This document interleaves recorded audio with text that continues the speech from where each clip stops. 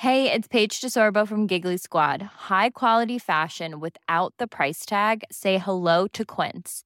I'm snagging high-end essentials like cozy cashmere sweaters, sleek leather jackets, fine jewelry, and so much more. With Quince being 50 to 80% less than similar brands. And they partner with factories that prioritize safe, ethical, and responsible manufacturing. I love that. Luxury quality within reach. Go to quince.com/style to get free shipping and 365-day returns on your next order. Quince.com/style.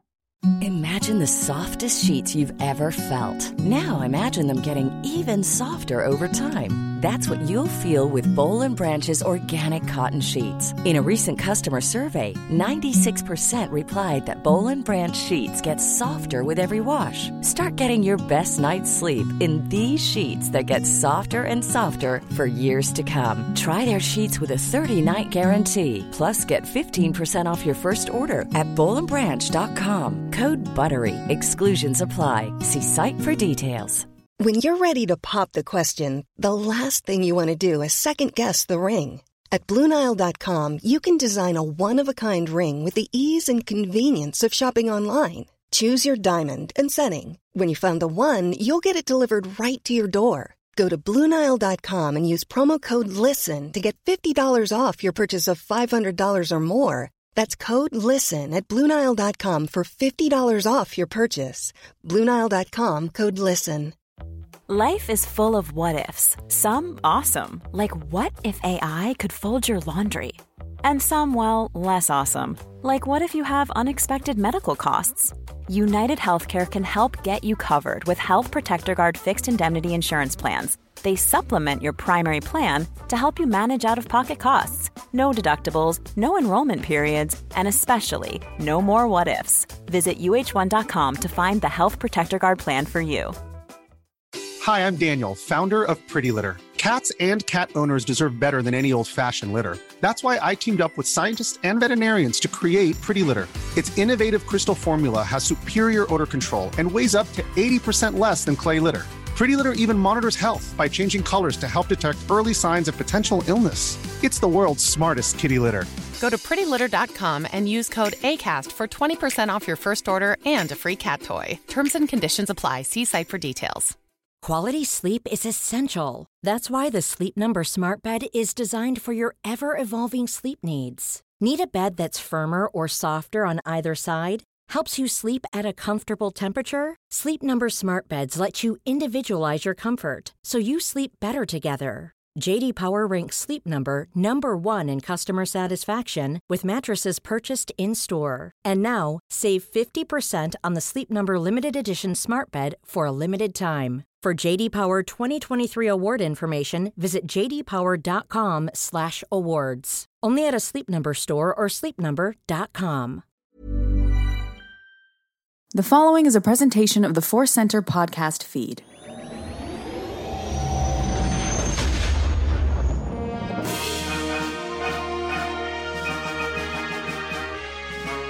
From the center of the galaxy, this is the Force Center podcast feed. I'm Ken Knapsack. And I'm Joseph Scrimshaw, and I am thrilled to be here for some news and some cues. The news stands for news, and the Q stands for questions for now, until we just go wild and make it stand for something different. Maybe just, again, is Q from Star Trek. I may have said that before in my life, but maybe we can analyze Q. Yeah. Just do it here in Force Center. What if it was news in Quay Tolsite? Every episode we talked about the freshest Star Wars news and then just revisited the character Quay Tolsite. You know, that'd be one of those quirky little podcasts that would suddenly have 1 million viewers and listeners and everything. Do you listen to the Quay Tolsite podcast? It's just Quay Tolsite. Just review his few minutes of screen time again and again. I prefer going deep into the themes of Star Wars. But you know what? I also just appreciate Quay Tolsite. So there you go. There you go. We got a big show coming up here today. Before we really get into that and our business that we love to handle up top, I want to say this episode is dedicated to the memory of a friend of our show and a man who became a friend of myself too, Zach Bassinger, who was previous guest actually on Star Wars Spotlight Star Wars here.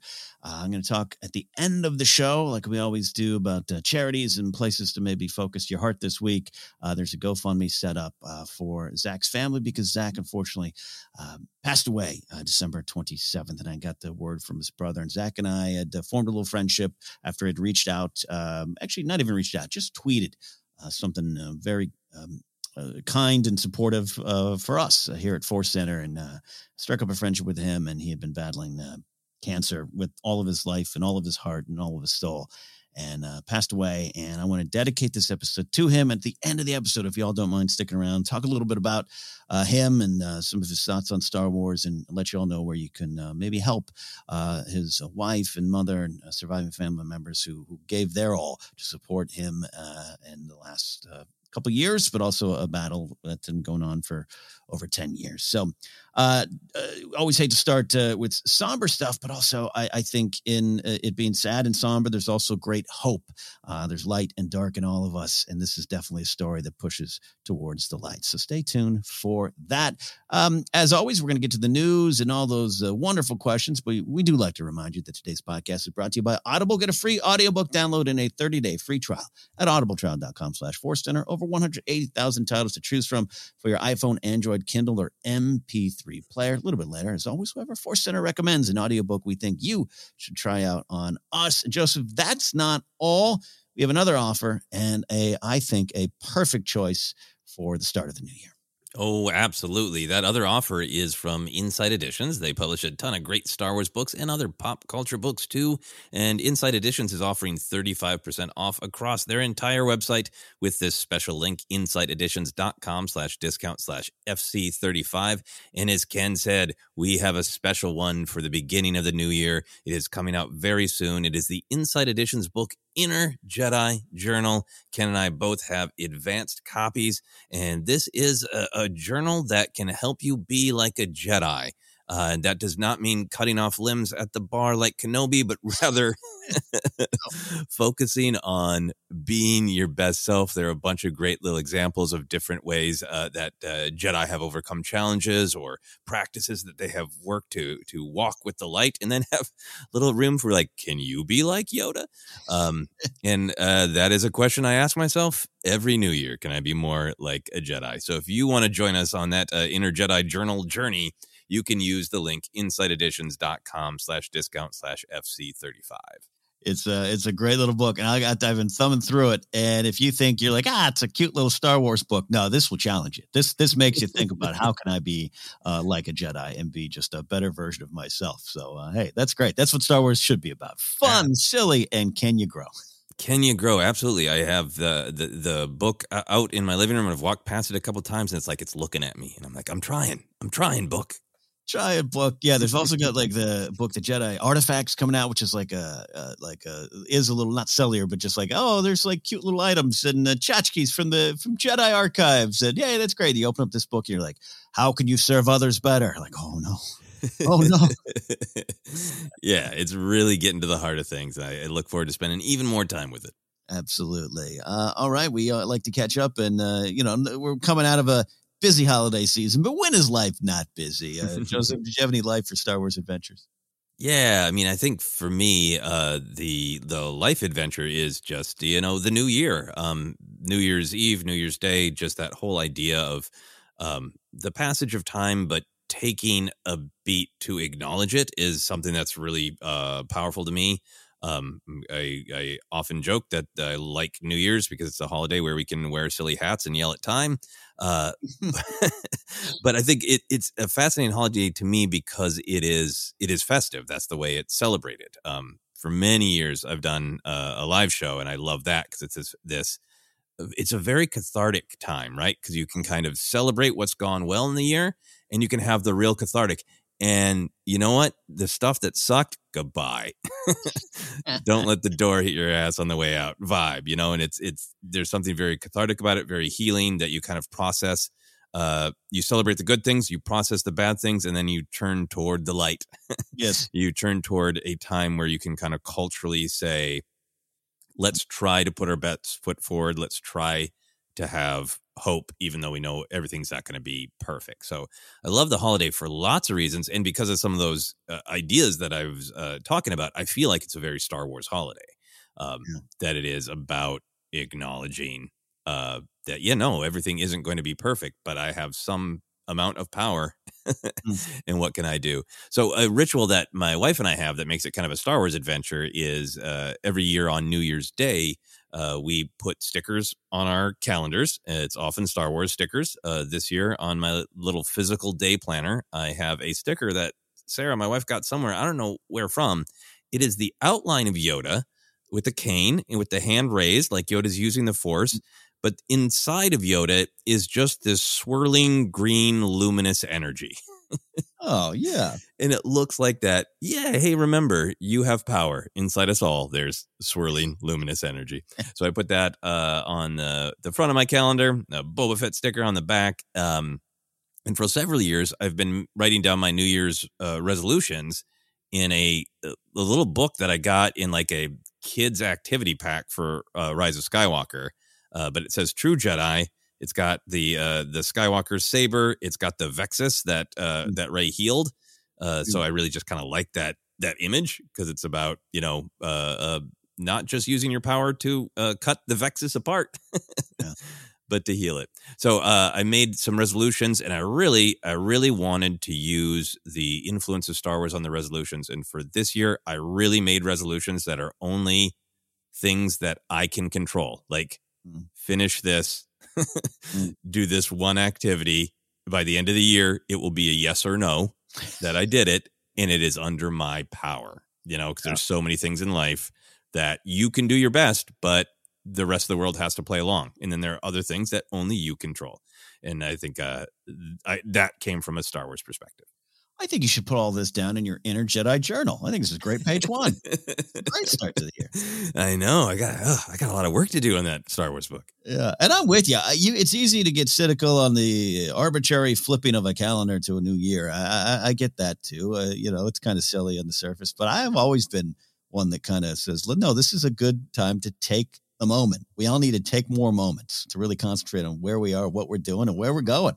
So if it's January 1st or December 31st and there's champagne or a hand while you do it, that's a good start. So I'm with you in all this stuff. I love that. Do you make resolutions? Yeah, whatever you want to call them, right? Like resolutions, goals, intentions. I don't care what you call them. I do them. Sometimes smaller scale, like you. What kind of control? Sometimes like I don't want to get. We're going to go to the gym 9 hours a day. That's not realistic. And I do like looking at the best ways to turn those dreams into goals and into action items. But that sounds like I'm talking in some business meeting and about best practices and all this. So no, I'm with you too on that. I didn't, this year I didn't specifically write a bunch down, but I've done that before and it works. It works. Checking it off and choosing things that you really want to do, but you really want to be, and you really want to just get done, whether or not what happens after that. That's a great approach. Yes or no. Either you do it or you don't. I think Yoda would be proud. Yeah, well, I hope so, because he's on my calendar and he's going to be looking at me with his luminous green swirling energy every day. So what were your other Star Wars or life adventures? A quiet New Year's, which was wonderful, outside of just wanted to maybe hunker down and be a little safe during this past week after being out and around and traveling to DC and whatnot. That was part of our quiet New Year's, but also was just good for Grace and I to relax. We watched a great show on HBO, The Landscapers, just kind of took everything in and did some work. And that was the thing too. You sometimes relaxing clears your mind and you find new drive for work or the energy or creativity that you might have previously been clogged because you were trying to work. Mm-hmm. So I actually on New Year's Day recorded for like 6 hours, just wrote and recorded and had fun doing that. So it was good. That was a good start. It was a good start to the year. Did you feel like everything flowed more because you weren't worried about time and you were really, you weren't getting this done because it was due tomorrow? It was just, you feel like doing it and you were flowing from one idea to the next kind of thing? Yeah. And releasing yourself of the burden of I've got to do it, or I'm doing it for clicks and listens and, for me and you and kind of our creative pursuits, including whether it's writing and you're going to sell a show or win an Oscar. Yeah, it's like I'm blessed to be in the position I am to be able to create. And so I think my mind was a little clear of just like, oh, tomorrow for New Year's, I have nothing to do but create, which is why I moved here, why I'm here, and why I feel I'm on this planet. So might as well do it. That was good. And the other thing, I want to do a follow-up, Joseph, to, I think it wasn't even the news and cues last week. It might have been the deep dive we talked about it. I did a closet cleaning, right? And I said on the show, I was like, look, I'm going to get rid of Star Wars shirts, almost all of them. I'm going to not wear as many Star Wars things. I'm not going to proclaim it. And I still got a little bit of a spirit of that as well. You're not going to see me maybe in as much stuff. But I got to tell you, Joseph, I got to the closet. And I started pulling out shirts. And I had the keep pile and the donate pile, to be clear, not tossing them out. And that donate pile with the Star Wars shirts got pretty small, where the keep got pretty big. I realized that was folly. That was folly for me to say that. And it started with the great Brian Ward, our wonderful friend, Brian Ward, who did the Force Center logo. He actually just tweeted out the, I think, 3 or 4 year anniversary of the animated Databank Brawl clip he did with You, Me, and Black. So talented. And he also has a TeePublic shop, and he'll put Star Wars themed shirts on, and you have to grab them fast because Disney comes through and just does a sweeping copyright claim on everything is taken down. So I got to some of his shirts, his Roll It Again shirt, his pod racing shirt is kind of the NASCAR logo. And I was like, there's no way in hell Han Solo will be waiting for me in hell before I get rid of these shirts. And so I even texted Brian. I said, I couldn't do it, and you're the reason. But yeah, so I got rid of about 4 or 5 shirts, Joseph. I own no more Funko Pop-related shirts, no more weird crossover shirts like Tauntaun O's or, Khaleesi cereal or anything like that. That's gone. But inventive, subtle, fun Star Wars shirts. I'm going to publicly apologize to the shirts. I'm never going to leave you. I'm never going to leave you. I love this. You're a little bit like Luke going, I'm going to burn this tree down. You're like, but I don't.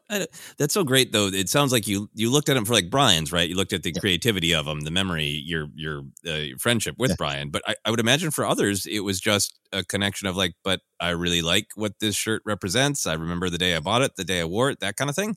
Absolutely. There's one shirt I've had since 2014, and some even before that, to be clear, but it's I wear it a lot. You see a lot of promotional photos I have where it's an all black t-shirt with the wispy kind of pre-viz look of an X-wing, right? Looks like a broad paint stroke, just an X-wing. And that was a gift from my Jedi Alliance cohort Maude Garrett back in the day, Christmas 2014. And other than I miss Maude, I don't get to see or work with Maude much anymore, but it was just one of those. It's one of my favorite shirts. And I'm like, it's not, and it's in good condition. It's not frayed. The heart is strong like the Kyber. It's ready to go. The shirt is good, so we're going to keep it. The strongest shirts are made of Kyber. That's great. Mm-hmm. So just wanted to update everyone. I apologize for trying to burn down the tree. Not going to do that. Not going to do that again. All right, we got to look at some Star Wars news here. And hey, it's a holiday weekend and week, so not going to be as much news. So I want to shout out our friends over at Star Wars Newsnet who do a great job of finding some of the news that's a little less rumor-filled. And even if it is, they'll let you know. And we always kind of go to them, and we want to shout Star Wars Newsnet and John, Lacey, James, the whole team over there, and all their wonderful writers, especially Grant Davis, who had a lot of stories we were looking at today. So the question is, where do you get your Star Wars news, Joseph, in this first story? Because Lucasfilm holiday gift leak confirms new animated show? Question mark. This has been going around for a bit. We're playing catch up on some of it. This was a follow-up to the original story that kind of confirmed it. So this is a photo leak to Reddit, which is sometimes suspicious, and sometimes I'm convinced it's like Bob Iger himself going, let me just have some fun today. Even though Iger's right. He's done, right? He's out. He waved. Well, maybe he did this. As the last thing he did is he took a photo of a company gift at a holiday party. And it's like, I'm going to throw a little chaos bomb over my shoulders. I walk out the door. As Uncle Bob would do. No, this is an alleged Lucasfilm holiday employee gift. I mean, this is a lot. And a photo that has gone around shows a logo for a couple animated programs, Star Wars Visions, The Bad Batch, got the logo, and then in between them, looking pretty official, not that you can't make those on your own, but looks pretty official, Star Wars Tales of the Jedi. Now, that got a lot of people buzzing. What is this? Is this a show coming? What's going on? We heard some rumors. What's going on? And then there was a job listed on LinkedIn. Oh, LinkedIn. For the CGI animation group Icon Creative Studio. And it shows them needing help on an unannounced Lucasfilm series. So, Joseph, I ask you, does all of this add up to us getting Tales of the Jedi? Oh, well, man, this is from a certain point of view, right?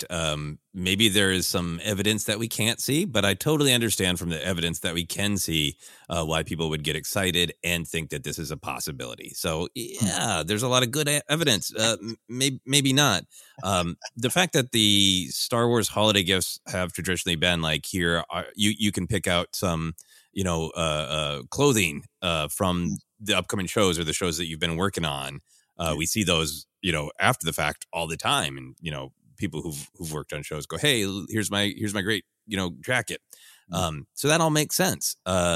It is not at all wild to think that, yeah, of course they're working on more animated shows, right? Yeah. Yeah. So all that evidence seems solid. There could be something that we don't see or we don't know that changes everything. Yeah. Sorry to even jokingly put you on the spot of tell me if true. Yes, no. No. Yeah, but it is kind of fun to think. And I think, we always say speculation and getting excited and even taking a swing through the rumor mill is not in and of itself bad. I think what you do with that information or do with that wonder and want is a choice that, much like Star Wars, it's a choice you got a choice in front of you. So we're having fun with this one. And I do like this idea. And I do wonder if, hey, someone accidentally took a picture on their Instagram page of look what I got at work today. And this could lead to it. But also just this idea, and definitely want to kick this back to you here. Tales of the Jedi, some kind of animated show, just the world of possibilities, even in this, I was going to say post, but we're in the middle of the beginning, actually, of the High Republic era. It's just it's something about that works for me. Like, if you're going to do that kind of the next big animated project, that sounds like an arena to play in, Oh, my, yes. I mean, I think for me, with news like this, or I guess investigative journalism on Reddit, I think the thing for me is always, it's fun. It's fun and fine to speculate. And the problem is when it just starts to get passed around as though true. Right. And that's not at all what Star Wars Newsnet is doing. Star Wars Newsnet is laying out the evidence. And it is really fun to speculate. So from that mindset, if this is actually coming, I'm thrilled just by the title. Yeah. By everything that it could be, to answer your actual question. I think it is really, we have to acknowledge that there's a comic book series of the same name. Right. And I did a little bit of a Wikipedia review on that. The Tales of the Jedi comic book ran from 1993 to 1998. Originally intended to be a real anthology of, like 4,000 to 5,000 years before the Skywalker saga. But it's extra fascinating because the stories that ended up being in that relatively short comic book run are a lot of the core characters and ideas of the Old Republic era. Things from that are referenced in the Knights of the Old Republic video game. So a lot of what has kind of grown up to be what people mean when they say Old Republic are the seeds of it, or some of the details are in this comic run, which I really want to find time to review. So that's really intriguing to me that they would use that title. I think for my own hope, not even speculation, from my own hope, if Tales of the Jedi is a real animated series, I kind of hope that it's not Old Republic. Yeah. Because I would want Old Republic. Old Republic is such a good match for the films, I think, because it's just so big and so explosive. And if you were going to do a Tales of the Jedi series, you could go during the High Republic era. You could go maybe during the Old Republic era, but it's just adventures that Jedi are having, not like, here's the heart of the war, all that kind of thing. So yeah, those are my initial thoughts. And then my big thing that I've been thinking about, Ken, is anthology series or following a few specific characters. Which would you be more excited about? It's funny. I would lean towards the anthology series, and great research on that title and the comic series, which I think I've passed on the shelf of my comic shop a few times. Probably a trade paperback of those. many trade paperbacks and remixed with different titles, and like it's that kind of comic book. Like you got to research to make sure you know what you're buying. Yeah. So I would lean towards anthology.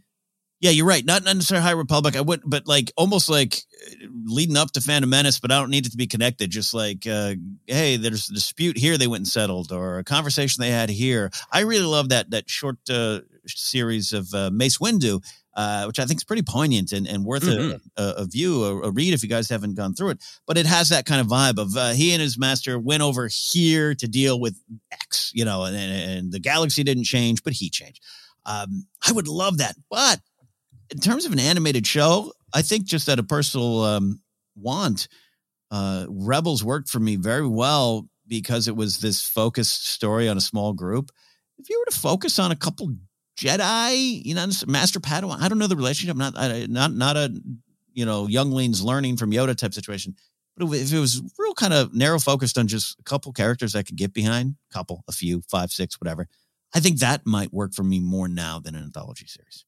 Yeah, I think that would be really intriguing to me to have just a core group of like, are these, people who kind of grew up together and they're all knights now? And is it even a little bit of the Clone Wars model where like the Clone Wars animated series has a handful of main characters, but it still has this anthology vibe of like, yeah, and you're not going to see Ahsoka, Obi-Wan, or Anakin, and we're going to spend 4 episodes with droids. Or you know what? That villain became really interesting, so here's 3 episodes about the villain. I'd be interested in that sort of pseudo anthology Clone Wars animated series structure as well. Yeah. Pseudo anthology is a great way to look at it, because I've had the reward of the Clone Wars report we're doing here in Force Center and going through has just been love the experience I'm having of reconnecting with the story that's so big, so many seasons, and so long ago that like some of the little details just never stayed in my mind until now. And I'm having a lot of fun getting even more out of that series than I did back in the day. So to have that kind of series could work. Again, the micro narrow focus kind of Rebels thing, but there's just so many Jedi and so many eras and so many years. There's a lot of room for them to play with it. If this is something real and going forward.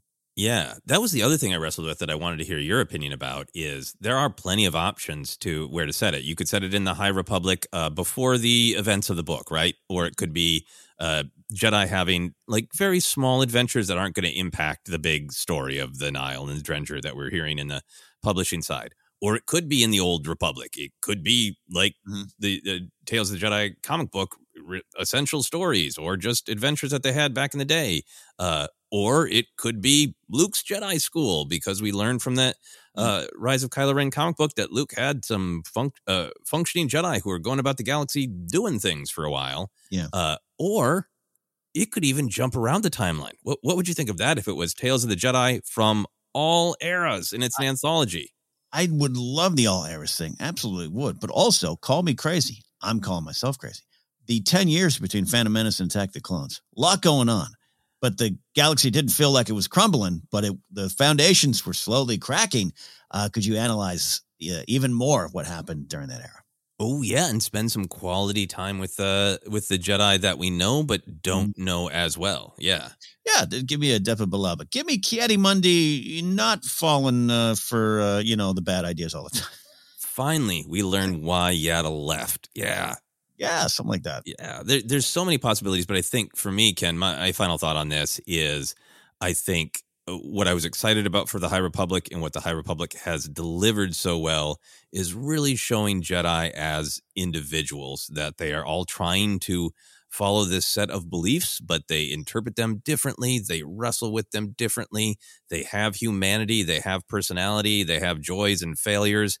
And you get all of just the adventure serial thrill of like, yeah, and they're, monk wizards with laser swords. And I would love to see that level of just celebration of how rich and open this idea of what a Jedi is and get that on the screen. So people who aren't as into the publishing side can experience that on the screen.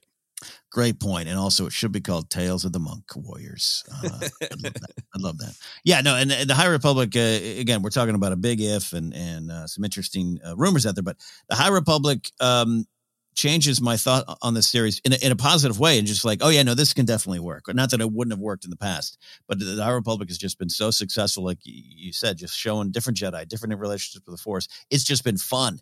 And to continue to do that is something that I always would have been excited for, but now it's more intriguing to me. Yeah, absolutely. All right, next story. This is another, let's speculate, a thought starter of a story, posted again on Star Wars Newsnet by Grant Davis, but this came from a tweet over the weekend. Following the Book of Boba Fett, Delilah S. Dawson, the author of great Star Wars books Phasma and the Black Spire novel, tweeted out, "And I have a pitch ready to go if the powers that be want the rest of Phasma's story after she fell through that fiery hole while fighting Finn. We know that her armor, we know what her armor is made of, and we know she's ruthless. I want to write what she does next." Again, total pitch, headcanon from a Star Wars author. We're not saying that this is what happened. This is that she'd love to tell the possible story of what happened after that moment. So we're going to dive in on that. Returning from certain death is a Star Wars tradition of sorts at this point, Joseph. And we discussed this a little bit recently, including with Phasma. We discussed it a lot, actually, with Maul and Book of Boba Fett, which is why she was having this conversation. But hearing what that Dawson has a handle on Phasma's story got me excited. So let's discuss the dreams of a Phasma return. Your thoughts on this tweet and what this might be.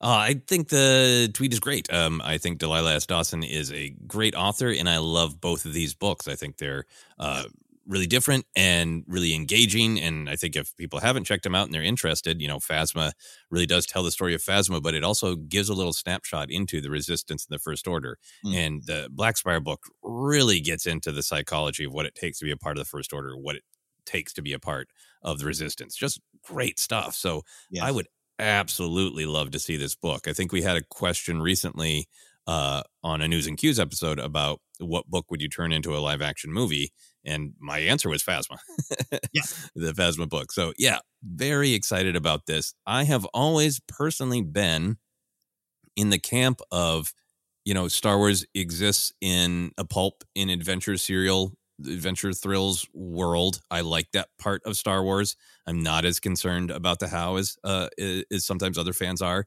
And I feel like, an armored badass falling into a fiery pit is a Tuesday.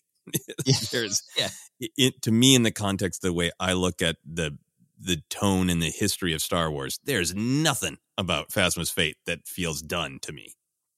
Yeah. I've always had that thought. If that is the case, right? Phasma died, and so many sources confirm it. Blah blah blah. I think there's still, because of Delilah S. Dawson's book, there's so many powerful lessons to take from it. Phasma is a wonderfully layered and complicated character when you spend more time with her in that novel. And so I point being, I like, all right, cool. If that's her death, I can deal with that and take what I want from that story. But yeah, the armor itself has a story there. Not going to spoil the book. And I believe in the old, you don't see them croak and take their final breath on screen. They're still alive. All right. Still waiting for Stannis Baratheon to come back. I'm kidding. He deserved it. So this is all the Gwendolyn Christie death or not moments we're discussing. Yes. But I love this idea. Of course, Delilah S. Dawson would have these thoughts. She spent so much time with this character, did such a good job, just delving into her past, and I can't even imagine. I don't want to imagine. I would want to be surprised by something like this. But where would you go with this kind of story without stealing the pitch for yourself, Joseph? Where would you want the themes? What would it be about? Yeah, I think that's the thing. Is like I would be very excited for Delilah S. Dawson to hear her actual plot story, how the things happen, but the kind of ideas that I would be interested in the sort of insights available is, since Phasma was built up as somebody who came from a culture that was just about survival, and Phasma's like, I'm going to be the best at that. I'm going to be the best at surviving, and I want to climb the ladder, and what is the next way to be more powerful? And then she did that within the First Order.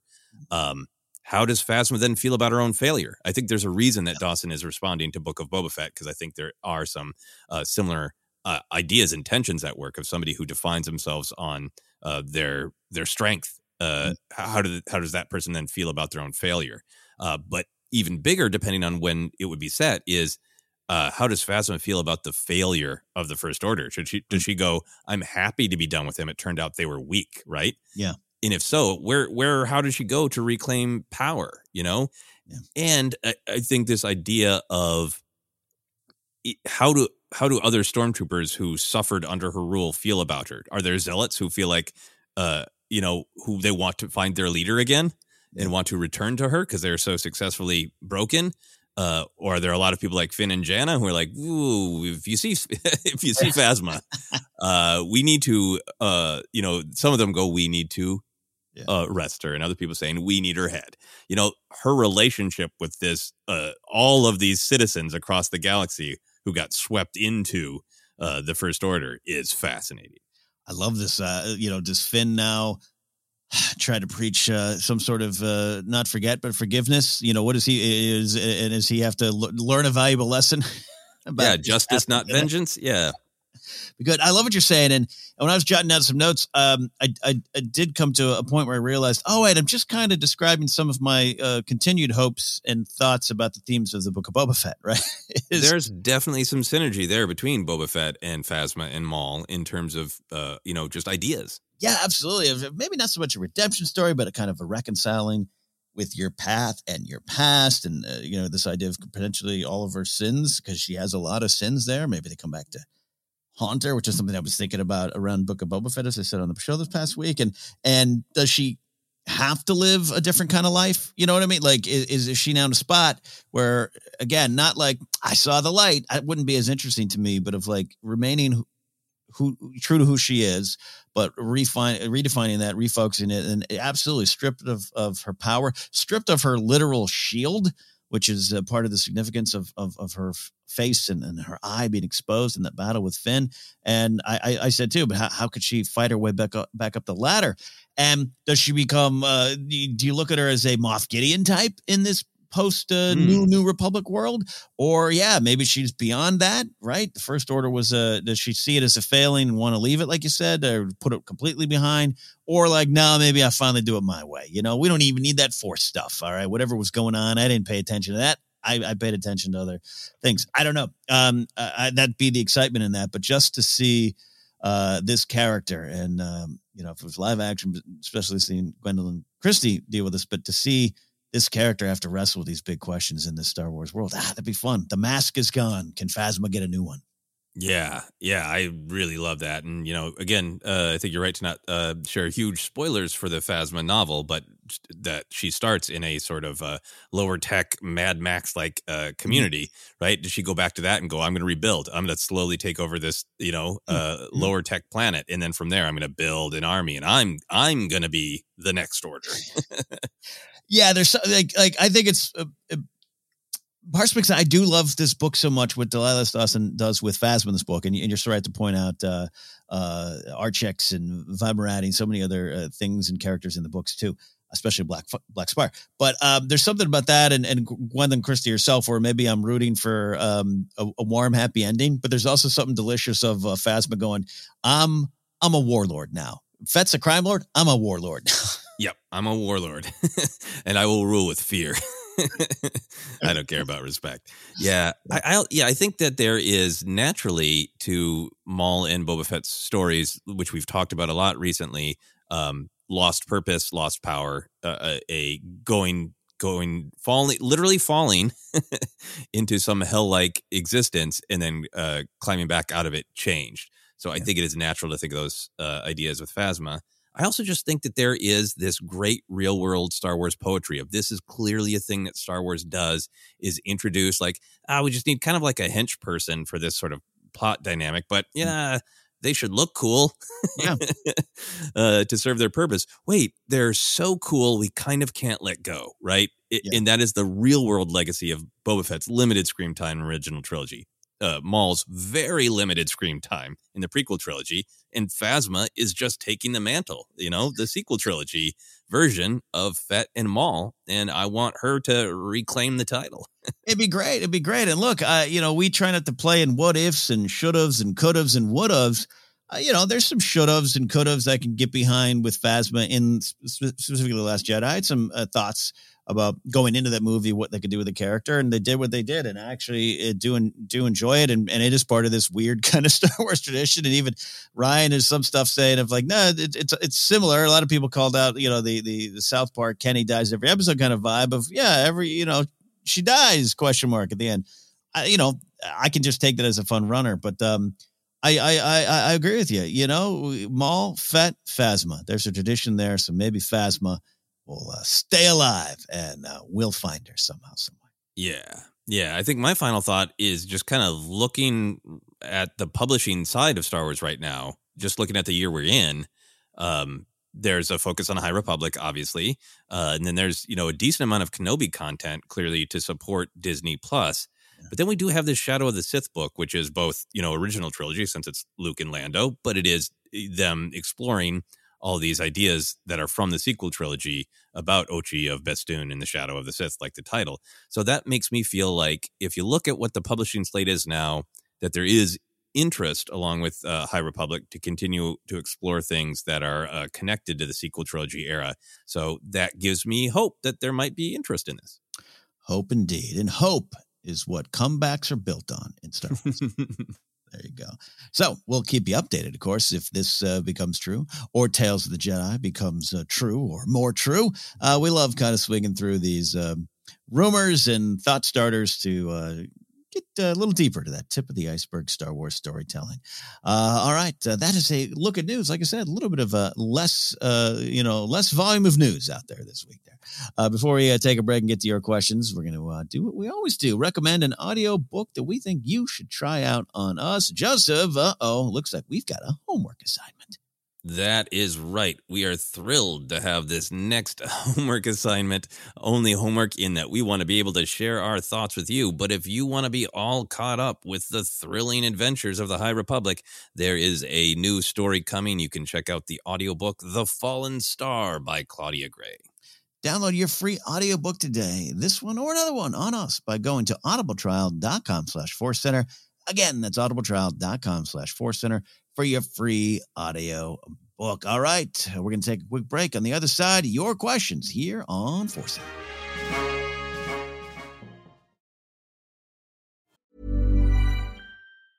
Mom deserves the best, and there's no better place to shop for Mother's Day than Whole Foods Market. They're your destination for unbeatable savings, from premium gifts to show-stopping flowers and irresistible desserts. Start by saving 33% with Prime on all body care and candles. Then get a 15-stem bunch of tulips for just $9.99 each with Prime. Round out Mom's menu with festive rosé, irresistible berry chantilly cake, and more special treats. Come celebrate Mother's Day at Whole Foods Market. Planning for your next trip? Elevate your travel style with Quince. Quince has all the jet-setting essentials you'll want for your next getaway, like European linen, premium luggage options, buttery soft Italian leather bags, and so much more. And it's all priced at 50 to 80% less than similar brands. Plus, Quince only works with factories that use safe and ethical manufacturing practices. Pack your bags with high-quality essentials you'll be wearing for vacations to come with Quince. Go to quince.com/trip for free shipping and 365-day returns. A lot can happen in 3 years, like a chatbot may be your new best friend. But what won't change? Needing health insurance. United Healthcare Tri-Term Medical Plans, underwritten by Golden Rule Insurance Company, offer flexible, budget-friendly coverage that lasts nearly 3 years in some states. Learn more at UH1.com. Mom deserves the best, and there's no better place to shop for Mother's Day than Whole Foods Market. They're your destination for unbeatable savings, from premium gifts to show-stopping flowers and irresistible desserts. Start by saving 33% with Prime on all body care and candles. Then get a 15-stem bunch of tulips for just $9.99 each with Prime. Round out Mom's menu with festive rosé, irresistible berry chantilly cake, and more special treats. Come celebrate Mother's Day at Whole Foods Market. Millions of people have lost weight with personalized plans from Noom, like Evan, who can't stand salads and still lost 50 pounds. Salads generally for most people are the easy button, right? For me, that wasn't an option. I never really was a salad guy. That's just not who I am. But Noom worked for me. Get your personalized plan today at Noom.com. Real Noom user compensated to provide their story. In 4 weeks, the typical Noom user can expect to lose 1 to 2 pounds per week. Individual results may vary. Quality sleep is essential. That's why the Sleep Number Smart Bed is designed for your ever-evolving sleep needs. Need a bed that's firmer or softer on either side? Helps you sleep at a comfortable temperature? Sleep Number Smart Beds let you individualize your comfort so you sleep better together. J.D. Power ranks Sleep Number number 1 in customer satisfaction with mattresses purchased in-store. And now, save 50% on the Sleep Number Limited Edition Smart Bed for a limited time. For J.D. Power 2023 award information, visit jdpower.com/awards. Only at a Sleep Number store or sleepnumber.com.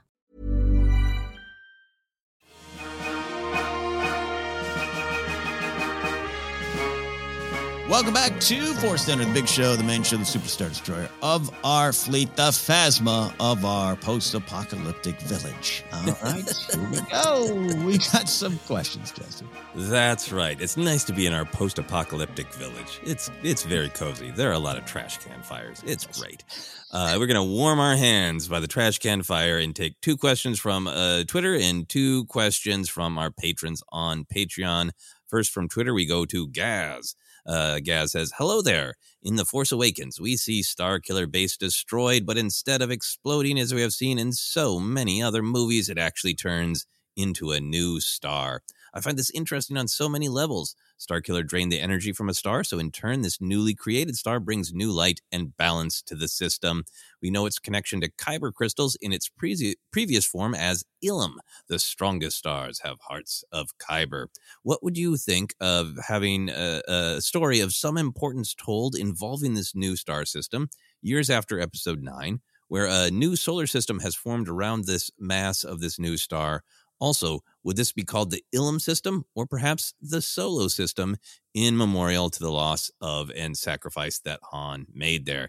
A lot of great questions about this great moment in The Force Awakens and its expanded lore that it is indeed Ilum.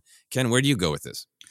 Gaz, I think you've presented just this beautiful tale of a rebirth, unlike any other in Star Wars. A planet to a star. That's pretty powerful. Especially that planet, a planet we all have grown to love, I think, as Star Wars nerds diving deep into the lore. So I love this idea. I love dealing with it. I love that someone like Rey, someone like Finn, or any other new Jedi would have a deeper appreciation of that planet turned star, turned solar system, and that they would need to go there for some kind of reason. There could be some storytelling there. I wouldn't mind. Ilum system is probably the leader in the clubhouse for me. But what about Wang star system? Wang, the droid. Yeah. I'm very intrigued by that. I really love what you're saying, Ken. What Gaz is saying. There's this great thematic element of Star Wars that I think has always been there, but was really crystallized by the line "No one has ever really gone." And this is such a great version of that. You know, the reality of the physical universe, that energy transforms, and it's just such a great story that this was a sacred place, right? With Ilum, then it was defiled, then it was by being made into a weapon, and now it's this rebirth of something that generates light and warmth and power. You know. Yeah. And I think for me, I've always liked that story with Han because there's a little bit of a grace note, right? To unlike some of the bad guys who fall into fiery pits, I feel like Han is gone. And I remember after The Force Awakens when people were like, I don't know, he did get stabbed through the chest, fall a great deal, and then the planet he was on turned into a star. Do you think he made it off? Yeah. And for me, there is a little bit of a difference between a little bit of the villain stories and the cliffhanger. Oh, they fell, but we didn't see what happened next. I feel like Han, for me, this feels definitive. And I really like it because Han goes on this journey where he didn't believe in the Force. And now he is a part of the heart of a Kyber star, you know? Yeah. I like that idea a lot there. If the system has another name, would you maybe call it like the Solo Ravine or whatever, like a constellation? You know, I mean, I'm not trying to make it like Back to the Future, Clayton Ravine there with Clara Clayton, but look to the sky, you'll see, Solo's belt. Yeah, I think that I would be happy with that depending on the perspective of the story and the perspective of the character. I think for me, like, I think you still calling it the Ilum system or calling it the Star of Ilum or sort of like reclaiming what it was, you know? I like that idea. But then, depending on, Gaz is asking about a whole story, and if there's a story that makes sense, that's great. But I can also see it just really popping up in a quick side mention in books or comics. And for me, that really depends on who's the character and what do they know? Are they a future Jedi? Are they a smuggler? Are they a historian? Is it Beaumont Kin who's going to list off facts? But the way legends seem to spread in the galaxy, the way that's shown in the sequel trilogy, I think some people would really go that's where the Jedi used to get their crystals, and it would be all about the Jedi for them. And I think maybe some smugglers, some historians would be yeah, it's not all about the Jedi. This smuggler, this old war hero, Han Solo sacrificed himself to save the entire galaxy there. To me, that's the Solo Star. I think it would be interesting if it was based on character perception. And your experiences throughout the galaxy and what loss you felt the most. Makes sense. Yeah. How about you? Do you want it to be the star of Solo? Star of Ilum sounds just almost biblical, right? I like that. And I just but I would be one of the characters who would look to the north and see Solo in the sky. I would be drawn to that story there. And I like this idea you're pitching too of doesn't necessarily have to be an entire story or this is the new center of the galaxy, but just something that kind of is, and something that we discover or learn in subsequent Star Wars storytelling. It would have its own kind of power for us fans, Yeah. And for me, we don't have any idea of what the storytelling moving past the sequel trilogy might be. But one of the things that would be fascinating to me is if some characters had the attitude of too many things are passing into legend and lore. We need to, name and know. So if there are characters who really want, we want history known, we're doing tours. Here's what happened here, Well, yeah, I'd love to see an older, wiser Dr. Aphra start a tour of the galaxy. Oh, wow. Yeah. Kind of, I would say get right. She's got a lot of good things in her more than bad, but she's a wonderful, complicated character herself. But yeah, to have her be I'm going to name and know, I'll help. I'm the one to help you. Nice. Any other thoughts on this one? No, other than it's great, Gaz. I love it. I love that little lore of Starkiller Base coming from Ilum and adding this idea, this thought of, hey, it's a new star and it kind of almost returns to a pure form. I love that. Love that thought. Yeah, I love that Han is a part of that. That's just really cool. All right, we're going to move on then to our next question from Richard Genji. I hope I said the name correctly, and if I didn't, my apologies. Richard also begins, hello there, a great Star Wars greeting. There's a lot of talk when I listen to various stuff about the original Star Wars trilogy and how they didn't really think of Vader being Luke's father until the time of writing Episode 5. But in A New Hope, Uncle Owen and Aunt Beru have that conversation about there's too much of his father in him. That's what I'm afraid of. What does that refer to, if not Vader being his father? Cheers, Richard. Cheers to you as well, Richard. This is a really fun one, Ken. I've got some thoughts, but I want to hear yours first. Look, I think it starts this idea of it's dialogue that works then in 77 and now being 80, 83 and beyond, because I love looking back at specifically New Hope and the corners that movie has for us all to play in, including George himself a little bit later on. I think a lot of things connect back to that movie. We talk about emotional canon, but just I've talked a lot about the reads and performances of Alec Guinness, and some of the pauses are like an entire series. And I think this line really works. To me, it just on the surface, I guess you could say it represents the choice to not get involved. Owen's pretty clear about that, and Luke has that kind of I got to stay on the farm type of thing because of that, as opposed to not pursuing your greater purpose. It's about playing small, and playing small isn't a bad thing. The galaxy needs moisture evaporator farmers. That's not everyone's got a hero blade and a great calling with capital letters. But for Luke, that's not the case. And I've always said I'm somewhat sympathetic to Uncle Owen a little bit because the cost can be your life. And he was aware of that. So that's what it kind of always represented. And I think it's still, we don't know if that had played out, that navigator on a spice freighter of a father, it could have just been that he died. It could have just been that maybe he turned in some way. It wasn't about Vader, wasn't about that. And all of that, made some sense to maybe lock Luke down, but also don't agree with Uncle Owen in the end. And Luke had to make that choice. Yeah, no, I'm totally with you. I think for me, looking just at that Star Wars, as it was called then, A New Hope as we know it now, before the idea that Vader would be Luke's father, I think it is totally just really classic mythic hero's journey stuff. It's, do you stay home and safe, or you're staring out at those twin suns, you're being pulled to something. Are you gonna go explore that adventure and discover who you truly are? And then on almost like a political level, right? It's the, when Luke goes, I don't know, it's all so far away from here. And Obi-Wan's like, that's your uncle talking, right? It's about people are hurting and maybe I can do something about it. Are you willing to get involved, or is it apathy? Or is it like, not my problem. It's far away, not my problem. So I think that there's a lot going on with it, but I think Owen's perspective in those lines of, that's what I'm afraid of. He's too much like his father. It's this counterpoint to Obi-Wan going, go out there, take risks, discover who you are. If you see something wrong, do something about it. And if you look at just the information in the first film, right, it's pretty fascinating to think of Owen's perspective.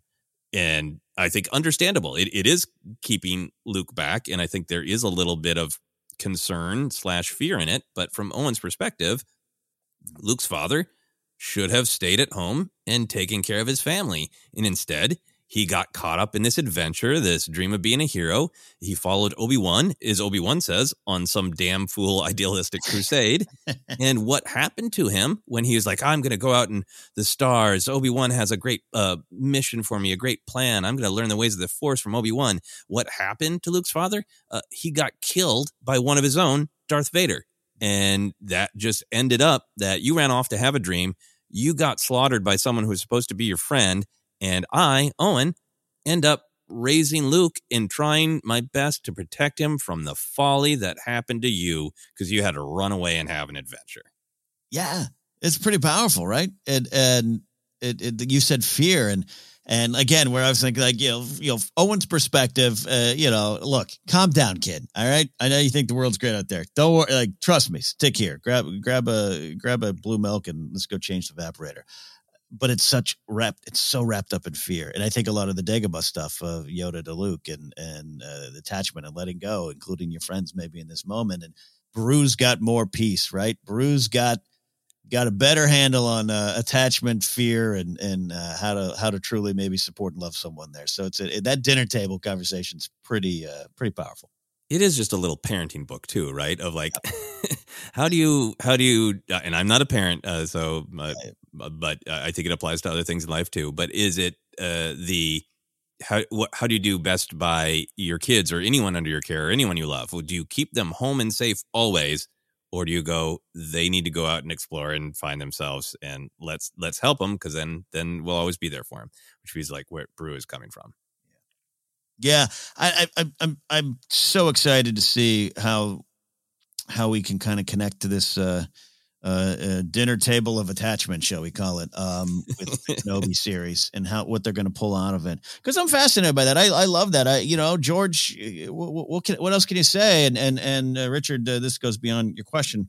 But what else you say? George thought this was it, right? I get one shot to make this movie. It wasn't even going great.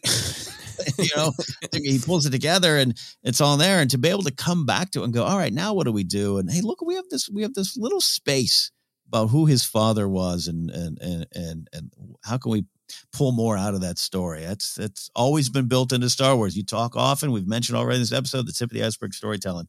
George is like, oh, there's a big iceberg there. Yeah. Let me go explore it. And I love that.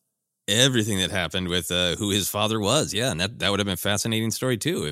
If Anakin and Vader were truly two entirely different people, that would have been an interesting story as well. Obviously we have the one that we do, but I am also with Richard. I can't remember when I heard various information, but once I really started watching the films a ton on VHS, that line was like one of those, oh yeah, here it comes. It's so great. That's what I'm afraid of. Yeah. Because it seems like it's absolutely awareness of like, yeah, I don't want Luke going off, turning evil and killing half the galaxy. Yeah. That's what I'm afraid of. So it really, really works well with the story that we know. And I think that fear of, I'm afraid there's darkness in Luke. I think that works. But then I think all the stuff that we were talking about of just like, I'm afraid that Owen, disagree with the philosophy of go out there and get involved. Like, you have responsibilities in people right in front of you. Stay here, stay safe, take care of your own thing, stay in your lane. Don't be this dreamer who has to run out and find adventure in danger. I think all that is still there. Plus it has that added element of like, and your dad killed a lot of people. Yeah. And I think, again, just now maybe discussing the movie and the sequence of scenes here beyond Richard's question, but I think Owen and Beru at that table, particularly old grumpy Owen, really sets up the power of that twin sons moment, man. It really just is, just tease it up, man, so you can go wonder as well with Luke. I've said this many times before when I was like Luke staring at those twin sons. It's like, oh man, I need to get away. I don't want my parents to be burned into skeletons. So I'd like to avoid the way it happens, but man, I want that to happen. Yeah. Oh, great stuff. Yeah. Some of the power of Star Wars is relating to Luke wanting to get out there in the galaxy. Great question. We're going to move on to our questions from our patrons on Patreon. First one comes from Andrew McNabb. Andrew says, season's greetings. Regardless of the season, you get to this question. We get to questions as fast as we can, but we get a lot of great ones, so sometimes we're running a little behind. Here's what Andrew has to say. Could you ever see a character who is not a Force user when alive learn the ways after death and return as a Force ghost, as opposed to a memory a la Han in Rise of Skywalker? Do you think it would be another evolution in how the Force could be accessed? Or do you think it would take away the VIP, do you know who I am privileges that Jedi have? If it was going to happen, which non-Force using character would you like to see make an appearance? What sage wisdom would they have, and who would it be for? Thank you for another wonderful year of doing what you do. Thank you, Andrew, for being a part of it and for the great question. Where do you go with this, Ken? Here, my gut reaction is to say, no, keep it VIP. I mean, come on, keep that rope up. But that, when you stop and think about it, that literally reeks of gatekeeping and a sense of ownership and leveling up in the Force, which might be in opposition to the Force itself. So let me try to push past my self-made boundaries there and find a way forward. So perhaps there's this idea of the Force finding a way to make this happen. A reward, not that it's about rewards, but all those beings in the galaxy that just kind of act on a feeling and push towards the light side, whether or not they have a laser sword or not. I think the Force, even if I'm not okay with that and want the rope up, the Force might be okay with that. And I like that there. I do think what we have now and what we know of the Force now and Jedi and everything having access to some of these things does speak, speaks to like commitment, stuff Yoda's talking about, your choices beyond just your destiny. And it represents your continued evolution more than a reward, like I said. But, you know what I mean? Of just like it thematically, it is this. We talk often about Luke letting go, Palpatine not letting go, light and dark and all those kind of things. So it works for me on those levels. But there's what Andrew's talking about here, there's some comfort I find in here to kind of wrap up my thoughts of it's almost like the Force could be Gandalf. Saying end, no, the journey doesn't end here. Death is just another part or another path, one that we all must take. So I like that. And then specifically some of the characters that I like that for. Holdo. What a great sacrifice. And if she could have thoughts on that and getting to the other side and learning more and having the lesson of sacrifice. Maz Kanata, man. Mm-hmm. There's a long life of, maybe a little piracy all the way through. Who knows? Who knows what side she was on in that labor dispute? I don't know. But talk about commitment and choice and the great fight. She's very clear about that in Force Awakens, about the only fight. And I think that is very aligned with the Force. And the final two for me, not to take all the answers here, but Sheard Emway and Baze Malbus. Are not what we would call Force users per se, right? They have an understanding, and their combined end is very spiritual. It speaks of not just redemption, but change and what's truly in your heart and being one with the Force in their own way. So I could see them doing that, and then they come back as like friendly but bickering Force ghosts to give you advice. Contrasting advice, yeah. Yes. There you go. Yeah, I think I think like it's really funny to imagine they're thinking, should I do something? It's kind of scary. And Shirt's like, yes, just walk out there. And Baze is like, nah, I'm not sure. Great thoughts. I love that the way that Andrew, I think, kind of jokingly phrases this with the VIP. Do you know who I am? Yeah. Privileges that Jedi have, but that is for me the starting point, just like with you. And the way that I really think of the story of Star Wars and the Jedi and the Force is, for me, the story of Star Wars is we all have power. Ultimately, the Jedi are just a metaphor for individuals, but even functionally within Star Wars, this is something we've talked about a lot. To me, it's extremely meaningful that in the first film, Luke is the one with the magical abilities. He's probably the only one who can make that shot, but he can't make that unless Han chooses to use his power and turn around and help, right? Yeah. Once you go into Rogue One, Luke would not, naive farm boy, that's so far away from here. He wouldn't have had any of those shots if everybody in Rogue One didn't use their power, right? So to me, Star Wars is always about everybody has power, but we have different kinds of power. And I'm that's what makes me kind of okay with the Jedi having trained to have this unique relationship with the Force. Yeah. That it's not necessarily this privilege, like only you can get it, that it is something that Qui-Gon used his power, like as an individual, to say, I think something's over there. Mm-hmm. And I want to spend all of this time and energy to explore it and believe in it. And crucially, I love that as it currently exists in sort of a nebulous rules of Force spirits, that power is accessed by being selfless and only wanting to retain sentience within the Force so that you can help others, right? Yeah. And we see that with Qui-Gon, Obi-Wan, Yoda, Anakin, Luke, Leia. I mean, Anakin, there's more to be explored, but I think he helps Luke when he smiles at him. Andor. Yeah. And certainly, the rules of exactly what is happening are up for examination and debate in Rise of Skywalker when we hear all of those Jedi voices. But what are those Jedi voices doing, right? They're there for support, right? Yeah. So I really like that, just sort of philosophically. So I feel like if anybody retains sentience within the Force, it would have to be from a perspective, for me, of I want to be there for someone else to pass on wisdom. And that to me is kind of like the most important part of it. Yeah, no, absolutely. Great breakdown of that there. And I love pointing out, too, we talked about Force Ghosts before. We'll talk about them again. The idea that it's Qui-Gon with that kind of big final lesson, right? After eons, dare we say, of Jedi and the Force, he's kind of the first to break through that, at least as far as what we know right now. And you're right, the rules have a lot of margins there on the paper there that we can get more on.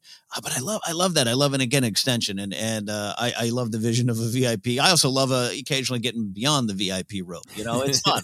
You taste it, you get free Dodger dogs in the VIP section. You never want to pay for one again. I get it. And there's power corrupting. So I don't necessarily think it's that, but I love that. Yeah. A continued show of your continued evolution, your continued growth, and where it comes from and how you're trying to obtain it is obviously very key. Yeah, absolutely. So I think for me, since it is about like connection and intent and wanting to be there for others, or even that idea with Yoda and Obi-Wan that's very specific of like, we need to be here. Luke still needs us, right? Mm-hmm. That's involved in Qui-Gon teaching Yoda that you're going to need to be there to help the person who's going to, move forward. So I think from that perspective, it's really funny for me to imagine, somebody like Hondo, right? Not that we've seen the canonical end of Hondo, but like, you don't want Hondo to just be like, I did it. I figured out how to get past the rope, and now I can whisper to people about how to make great deals on puffer pigs. Like, maybe it would come from the point of help, but, probably not. I also think it's about like intimacy. And there's a part of me that like, I love that Han is a memory, and I love that idea of like, if you asked Han Solo if he was passing into the nether regions, like, do you want to exist just as a kind of shimmery ghost and tell people about your feelings? And Han would be like, thanks, I'm good. I had a good run. I had a good run. I think I made a difference. I think I got through to the kid a little bit. I'm fine. I'm good with what I got. Yeah. I believe in the Force, but no thanks. And then for people that I might be interested in, I go to very similar places with you. I think in Star Wars canon, it's nebulous. I think it works well being nebulous, that there are Force aware characters. There seem to be characters who are like, I feel the Force. I can't focus or control it to lift rocks, but I feel it. Maz Kanata kind of says that in Force Awakens, like, I'm no Jedi, but I know the Force, right? Right. In Catalyst, I believe it's Lyra Urso we spend a bunch of time with, who is a researcher of kyber crystals as well, seeking them out, that she talks about being very aware of the Force and feeling it. And I think Chirrut and Baze are great examples. So I'd be interested in Force aware characters maybe stretching the boundaries. Like maybe Lor San Tekka just suddenly whispers in Kylo's ear at one point, like, I told you. Yeah, that's very interesting. I don't think you can retain your existence in the Force just to be petty. No, okay, that's the track. Okay, that's my personal take, but maybe we'll find out something else. That's true. I'll side with that. He's strong in the petty Force. The told you so.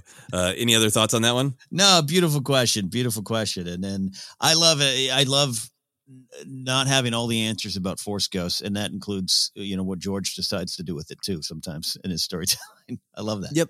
Yep. And I think that's fine. It's like when they go on to another adventure, I think that's fine. Yep. Final question comes to us from Mr. Haiku. This is also a question in which the timing matters a little bit, where we try to get questions as quickly as we can. But this came in right before the premiere of Book of Boba Fett, and some of it I think has already been addressed by the show, perhaps, depending on your point of view. But I thought it was a really interesting question, so I want to be sure to take it. Here we go, Ken. Mr. Haiku says, a thought in question about the title Book of Boba Fett. I'm thinking this title might have a hidden purpose idea behind it. In religious writings, text, and in general literature, the book of, or simply book of, generally means the account of, and it's written by someone that maybe heard events secondhand, or maybe they could have witnessed some things firsthand, or have called together a number of circulated myths or stories, or maybe writings that were found, but only parts of the whole were found, or only parts even decipherable. So the question this brings to my mind is, can we consider what we will see in this series as canon? I think the lines are blurred when we watch any Star Wars movie, show, or series on the notion of whether we are there or are we seeing a mostly true historical account of events. If this Boba series is an account of, then by who? Boba himself? Would we even trust this account? Fennec? If Boba is off, let's say, or someone on Tatooine that has heard the stories or saw Boba in this period but didn't have access to all the underground meetings, off-world events, etc., just filled in the blanks. What about the Jawas? Are they really simple scrappers, or maybe they are junk-collecting mini-monk scholars cruising the planet in a massive metal monastery that get into every nook and cranny of the planet and transcribes their findings and knowledge into a Book of Kells or Codex Gigas-like mega manuscripts? And this is one of many books from those. If we see a flashback of the Sarlacc pit escape, who would have known those details? Well, I guess it's been implied elsewhere that maybe the Jawas had. So by giving this a title starting with the Book of, are we seeing a screen-related series that throws legend and canon into question? Keep up the good work. So obviously now spoilers for the first episode of Book of Boba Fett. If you haven't seen it, we did see Boba Fett escape from the Sarlacc, and I think we do kind of have a sense, perhaps, of the perspective of the story. But I still thought this was a really great examination of unreliable narrators in Star Wars, or narrators in general, different narrators, and the importance of that title. So Ken, where do you go with this? This is, first of all, Mr. Haiku, this is a wonderful, well thought out intellectual question. Very fun. The Gospel of Boba Fett is, I love this. If in episode 2 he turns water into wine, we know we're definitely on to something a little different there. Take Star Wars into a sacrilegious territory. But I also think Mr. Haiku just wants absolute chaos, Joseph. He wants to take cannon and throw it out and burn the forest. Kidding, of course. Look, this is wonderful stuff. And I think I've grown to love that title more than I thought I did when it first dropped on us a year ago. The Book of Boba Fett does take my mind into just the historical use of that, the biblical use, however you want to look at it.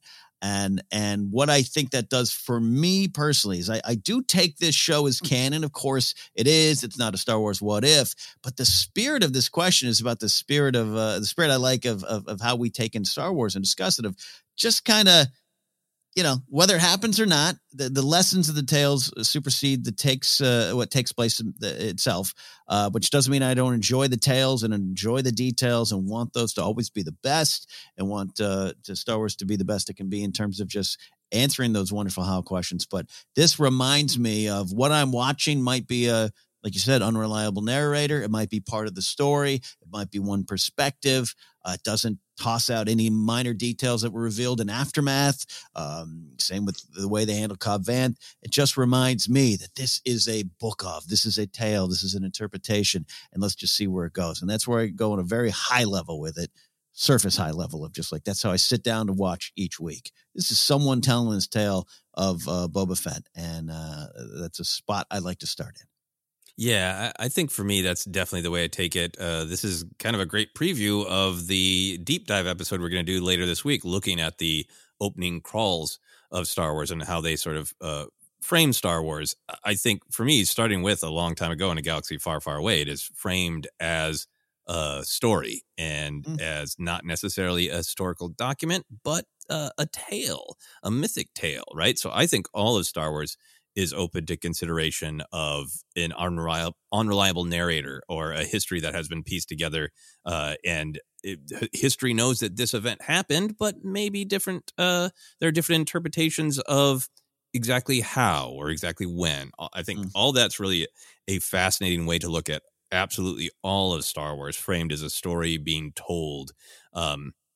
And then within individual Star Wars stories, we did it a long time ago. We did an episode about unreliable narrators in the story. Maybe we should redo that and look at some of the, active examples. Like I think Palpatine is an active example where he straight up lies.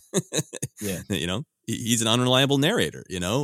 We got Olmec in the Clone Wars saying Jango Fett is not a Mandalorian. And then, we can go like, ooh, we know the answer. Star Wars gave us the answer. Like, no, Star Wars showed us a character sharing their opinion, right? Yeah.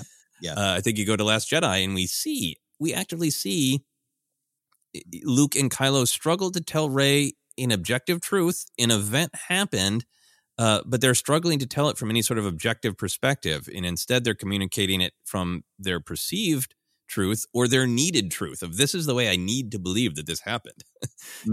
So all sorts of great examples of unreliable narrators in Star Wars, as well as choosing to look at the whole thing as narrated, I think opens it up to all these ideas. All these ideas come tumbling in like Jabba's henchmen into the Sarlacc pit. Right? It's just so many in there. Yeah. Yeah. Yeah. So I think getting specifically to Book of Boba Fett, I think it's really great to look at that title. We talked about it.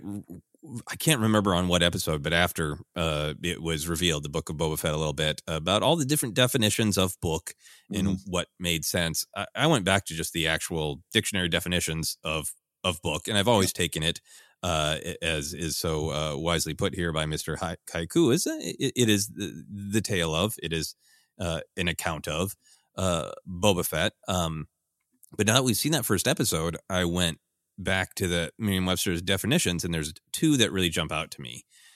One is describing a book as a major division or a treatise or literary work, like the books of the Bible. Like it is a major division is clear to me, because I think there's a possibility as this all plays out that within the tale of this time in the galaxy, this is Boba Fett's chapter within it, right? Is it?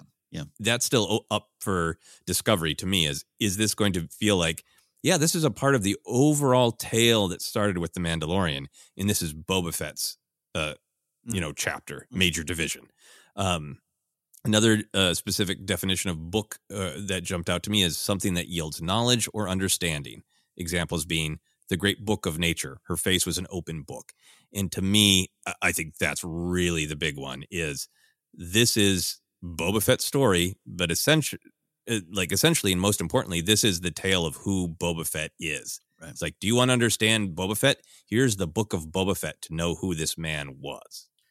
Yes, and one of the things it's done for me, from my perspective, is after the first chapter, the first episode, and on the off chance you haven't seen it yet, we'll give another spoiler warning.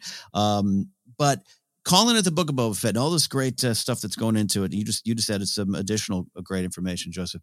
It makes me think of the Tusken Raider stuff less as flashbacks. No, they are in this first episode, but more of just this story that's running alongside this other story in present day. Almost as what if, like, if suddenly we were to also get young Boba Fett on Camino for a couple episodes flashback as well. I see it less as, again, I can only use the term flashback from a movie sense. We always make the Wayne's World 2 joke, but like just this entire story of this character's life, this man's life, and learning more about him. And it just makes me want to even know more about young Boba Fett, Tusken Raider era Boba Fett, whatever, and how it all kind of connects to this one book of his life. Yeah, absolutely. I mean, I think the fact that he explicitly refers to what we're calling flashbacks in the language of visual storytelling, he calls dreams. He says to Fennec, the dreams are back, right? Yeah. Which I don't take as this didn't happen, but I do take it that we were seeing this entire story as events that happened, but filtered from the perception and memory of Boba Fett, which means, if you ask Jawas, they might have a slightly different tale of the events, right? Yeah. I don't know if they try to spin it so they look better. Yes, in their massive metal monasteries. Love this idea. Yeah, if you got the Jawa version of the story, it's like they conquered this the Titan that they found half dead on the sand, left for dead on the sands of Tatooine. Yeah. I think another element of this is that with Boba Fett, some of his appeal at different points in time has been the mystery. Right. So do you feel like there's an interpretation of the Book of Boba Fett so far that leaves open the mystery where a viewer could say, maybe this is canon, maybe this isn't. I am seeing a Book of Boba Fett, not the Book of Boba Fett. Yeah, I think if you want that, right? My perspective is someone who does not want that. I treat this as canon, consider it canon. Clearly is, but like, yeah, the spirit of the question here, the room to wonder is big. So yeah, if I think if you want to look at it that way, I mean, you can look at all of it that way. Look at the legends and EU books. You can still say it's a certain point of view, but they go into so much detail on Boba Fett, right? In those EU books. So it might maybe you want to keep that door open for yourself, and that's your choice there as a Star Wars fan. But I take it for what it is. Yeah, I think you can always, if you like EU Boba Fett, I think you can just say that's my Boba Fett. That's great. I don't think there's anything wrong with that. These are stories being told for enjoyment and enlightenment, and if you get it from a different place than current modern canon, that's great. I don't have any problem with that. This question was asked before the first episode, so I think it was really interesting. Theorizing of, could we get a version of the Book of Boba Fett that is a little bit more, I am trying to spread mystery about who I am. I'm telling you half truths, and you're seeing some of it from multiple perspectives. So you're seeing interesting events that happen to Boba Fett, but there is that room to wonder which of these is exactly true, which preserves the mystery of Boba Fett. And I think that was a really interesting possibility before that first episode came out. But now that first episode came out, it feels like this is so deeply from Boba Fett's perspective that we are literally going into his dreams, and that this is him reckoning with himself. Yeah, great way to put it. And the other version, kind of a Legends of Luke Skywalker version, would have been interesting in its own way too. But yeah, no, I'm with you, especially the dreams and being able to take the spiritual journey with the man. That's where I'm at with it. Yeah, this is like Boba Fett's one-person Broadway show about his history. He steps to one side of the stage, spotlight up, Tusken Raider story over here, Camino. I welcome you into my Bacta-pod. It's such a great hook left on the sands of Tatooine. Yeah. All right. Any other thoughts on this one, Ken? No, Mr. Haiku, great question. Everyone always has some wonderful questions. I love the research and the thoughts behind this one specifically. Yeah, absolutely. Great questions from everyone this week. Thank you all. That is it for our questions, Ken. That is it indeed. We are almost out of here. I'll let you know where you can find us, and we'll talk here a little bit here. We're on Twitter at Force Center Pod. We're on Instagram and YouTube as well, where we put audio versions up of the podcast. Facebook page is Force Center Podcast. We are now on Anchor, and we're ready for a full year here on Anchor as we head into 2022. The podcast is available in a lot of different spots, including Apple Podcasts, Google Podcasts, Stitcher, TuneIn, Spotify, and more, including Amazon Music, and more on the way as well. If there's any issues, sometimes when you switch these podcasts over to new hosting sites, there can be little issues along the way. Podcasts not popping up in a timely fashion or anything. If you're in the Discord, you guys have already been keeping me updated and continue to keep me updated, though everything is running very smooth now. Merch at tpublic.com/user/forcecenter. You can support us directly at patreon.com/forcecenter. Then you can follow me at Ken Napzok and go to my website, kennapzok.com. And Joseph, where can they follow you? Yeah, you can find me Twitter, Instagram, TikTok is at Joseph Scrimshaw on all the old social media. And to catch up with other adventures of mine, you can check out my website, josephscrimshaw.com, which has links to lots of things. Ken, I think in your masterful memory of all of our places, I think you said we're on Anchor now, but we are on Acast, right? Yes, I've got to change that in my notes. I've got to move forward and let go of the past and learn from it. Absolutely. No, we loved our time on Anchor, to be clear. All right. So I mentioned up top of the show, this episode dedicated to our friend now gone, Zachary Bassinger, who passed away on December 27th. I wanted to tell a little story of Zach and tell you all where you can help those that are here now that he has moved on to the next plane with Luke and Qui-Gon and Obi-Wan and everyone there. January 11th, 2020, Zach tweeted out a series of tweets to me, Joseph, and Force Center, tagged us with just some very kind words, explaining that he was going through a lot of stuff, going through chemo, but he loved listening and took great comfort in the style in which me, Joseph, and Jennifer over the years have looked at Star Wars. Just a positive, insightful look, silly when we need to, but just kind of, and it just meant something. And that number one was the Zach I got to know after that was such a spirit of gratitude, even in the face of giant tribulation, and spirit of giving. He was going through the chemo battle, but he wanted to take time to let us know, hey, you're doing a good job, and appreciated it. And I was January 2020, Joseph, was a month after that movie Rise of Skywalker came out. And for a lot of other reasons, I was home late at night. This was like a midnight, 1 a.m. my time kind of, I saw this tweet. And I was just at a down spot, down on Star Wars, down on some of the discourse and the conversations around Rise of Skywalker and just some stuff in my own life. And I just, I'll see those tweets and you and I will give a like to them. And we love interacting with our listeners. You all really do become Force Center friends. But for some reason, that one struck me in a way, and I just really needed to hear it at that time. So I actually DM'd Zach and just kind of said, hey, man, whatever, want to thank you for this. And since then, over the course of 2 years, we struck up a pen pal like friendship and relationship and would write often. And he was battling cancer since 2011. And that term battling, and it is what it is. He had it and he was dealing with it, and he was trying to fight for one more day for well over 10 years.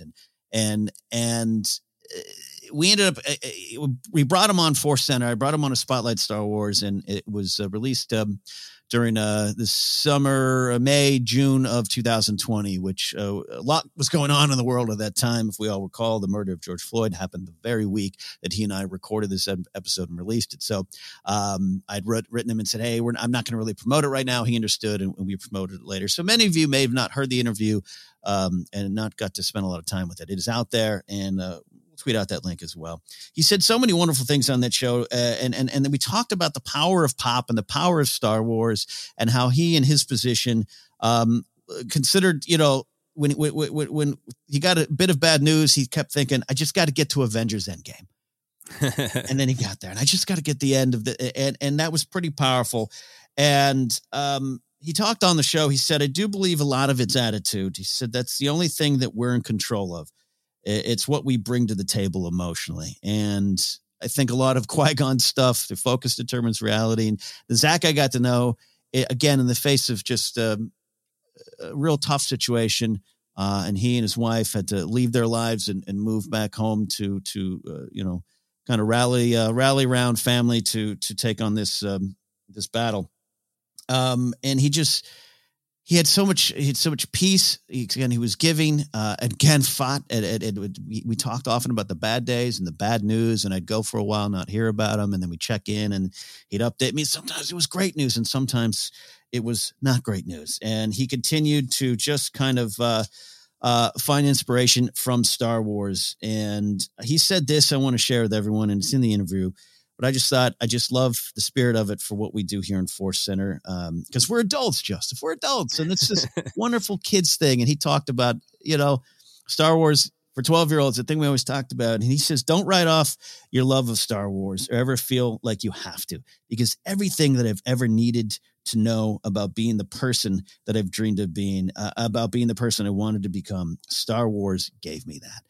And every time he'd go into a treatment, some of it would work, some of it wouldn't, but every time he'd go in with visions of Wedge flying into the Death Star, Lando and flying in the Death Star and taking shots. And even as an adult, he was taking those Star Wars comforts with him into it. So Zachary was a beautiful soul, and I do believe he's gone to the next plane like Luke himself, with great peace and great purpose. And want to just say thanks, Zach, for honoring us with your ears, for the listens, and the great stuff you said. His brother Michael and his sister Sarah organized a GoFundMe to help support his caretakers, his wife Chelsea and his mother Lynn. They've been his primary caretakers, and during this last couple years, like I said, they put their lives on a big giant pause to ensure that Zach had the best quality of care around him. And now that they're in this phase of their life, they could use a little help, and that's why Michael reached out to me. There's a GoFundMe. You can search for it. We're going to tweet out links and all that kind of stuff, and I'll tweet it out too on my personal page. It's support for the Bassinger family. So we're just every week we here in Force Center choose something to highlight. This is ours today, and specifically mine and Joseph's as well. But this hit me pretty hard last week. So Zach, thanks for just sharing your life with us here in Force Center. Just doing something a lot harder than I think I have the courage to face. But I think you find that courage when you need to. And a lot of it is on the things you grow up on and the things that you learn from. And Star Wars was big in his life, and it is in ours. So, Zach, this one's for you. And Joseph, thanks for letting me have this moment. I'm the blubbery one here, aren't I? No, it is beautiful that you are showing the true emotion and the true impact. And that is... I remember getting those tweets because you're so right. It was a rough time in some ways for us, I think, because you and I found such joy in many other people, but you and I really went through it together. We found such joy in Rise of Skywalker, and as we always say, everybody has their total right to their opinion of any story, but there was the anger towards Rise of Skywalker was really hard for me because I found things in it that I needed. Right. And it felt like it went a little bit beyond. Did you like this one? Did you not like this one? Don't have hope. It's dumb to think that you'd be Poe in that cockpit and people would come for you. Right. It's dumb to think you'd be Rey reaching out and there would be people to answer to say, you can do this. You have never been alone. Yeah. So it was a hard time as Star Wars fans, and just being around, some of the cynicism, some of the apathy, some of the Star Wars has always been dumb. It's a kiddie thing. Every once in a while that can seep in. And for me, it can get into this, like, I'm not even making this. I'm just talking about it 4 times a week, Yeah. And to get a message like that from Zach, that was a huge gift from him to us, to be reminded that not only do I enjoy hearing you other adults talk about the space wizards.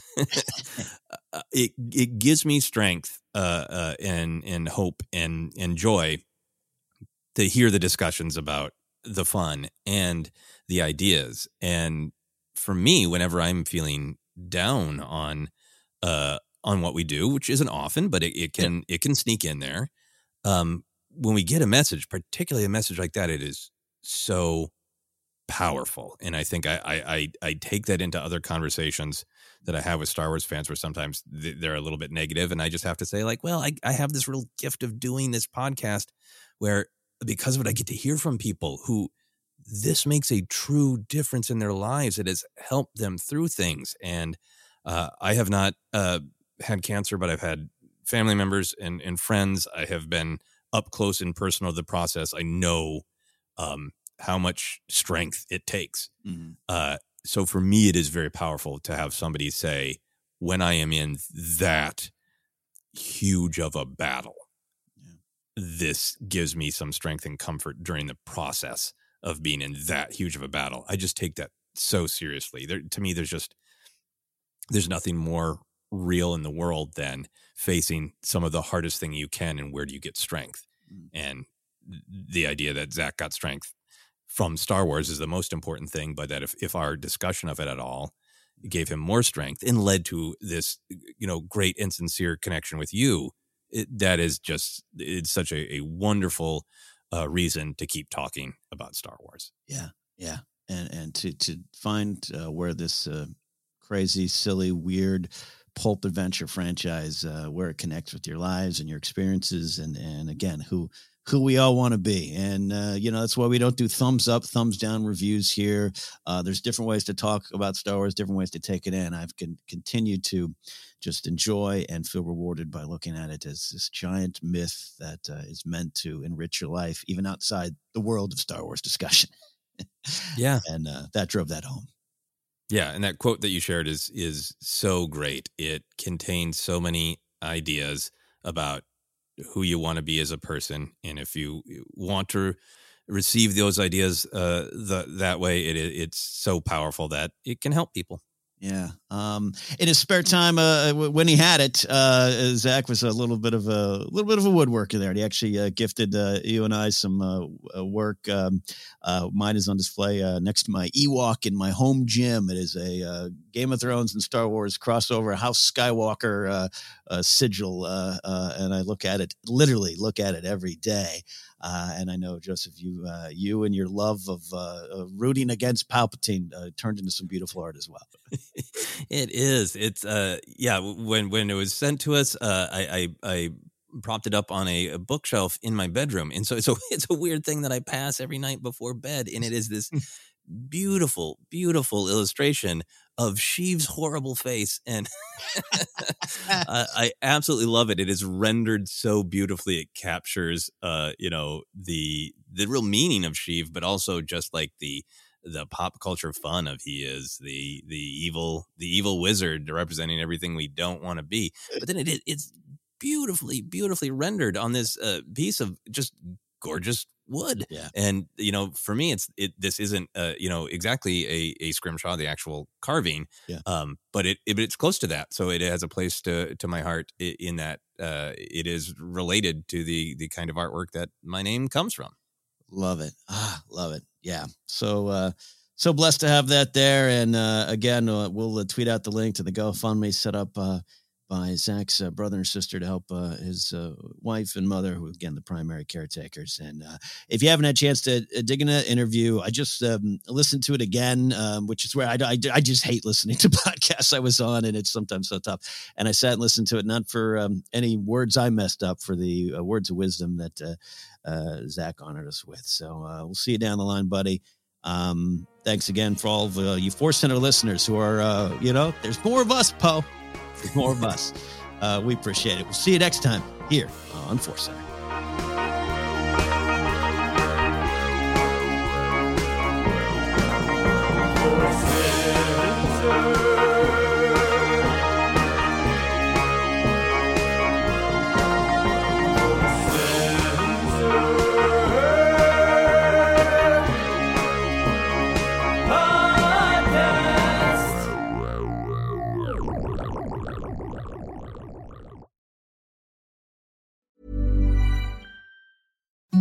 Imagine the softest sheets you've ever felt. Now imagine them getting even softer over time. That's what you'll feel with Boll & Branch's organic cotton sheets. In a recent customer survey, 96% replied that Boll & Branch sheets get softer with every wash. Start getting your best night's sleep in these sheets that get softer and softer for years to come. Try their sheets with a 30-night guarantee. Plus, get 15% off your first order at bollandbranch.com. Code BUTTERY. Exclusions apply. See site for details. Hi, I'm Daniel, founder of Pretty Litter. Cats and cat owners deserve better than any old-fashioned litter. That's why I teamed up with scientists and veterinarians to create Pretty Litter. Its innovative crystal formula has superior odor control and weighs up to 80% less than clay litter. Pretty Litter even monitors health by changing colors to help detect early signs of potential illness. It's the world's smartest kitty litter. Go to prettylitter.com and use code ACAST for 20% off your first order and a free cat toy. Terms and conditions apply. See site for details. Planning for your next trip? Elevate your travel style with Quince. Quince has all the jet-setting essentials you'll want for your next getaway, like European linen, premium luggage options, buttery soft Italian leather bags, and so much more. And is all priced at 50 to 80% less than similar brands. Plus, Quince only works with factories that use safe and ethical manufacturing practices. Pack your bags with high-quality essentials you'll be wearing for vacations to come with Quince. Go to quince.com/pack for free shipping and 365-day returns. Hi, I'm Daniel, founder of Pretty Litter. Cats and cat owners deserve better than any old-fashioned litter. That's why I teamed up with scientists and veterinarians to create Pretty Litter. Its innovative crystal formula has superior odor control and weighs up to 80% less than clay litter. Pretty Litter even monitors health by changing colors to help detect early signs of potential illness. It's the world's smartest kitty litter. Go to prettylitter.com and use code ACAST for 20% off your first order and a free cat toy. Terms and conditions apply. See site for details. Mom deserves the best, and there's no better place to shop for Mother's Day than Whole Foods Market. They're your destination for unbeatable savings, from premium gifts to show-stopping flowers and irresistible desserts. Start by saving 33% with Prime on all body care and candles. Then get a 15-stem bunch of tulips for just $9.99 each with Prime. Round out Mom's menu with festive rosé, irresistible berry chantilly cake, and more special treats. Come celebrate Mother's Day at Whole Foods Market. Planning for your next trip? Elevate your travel style with Quince. Quince has all the jet-setting essentials you'll want for your next getaway, like European linen, premium luggage options, buttery soft Italian leather bags, and so much more. And is all priced at 50 to 80% less than similar brands. Plus, Quince only works with factories that use safe and ethical manufacturing practices. Pack your bags with high-quality essentials you'll be wearing for vacations to come with Quince. Go to quince.com/pack for free shipping and 365-day returns.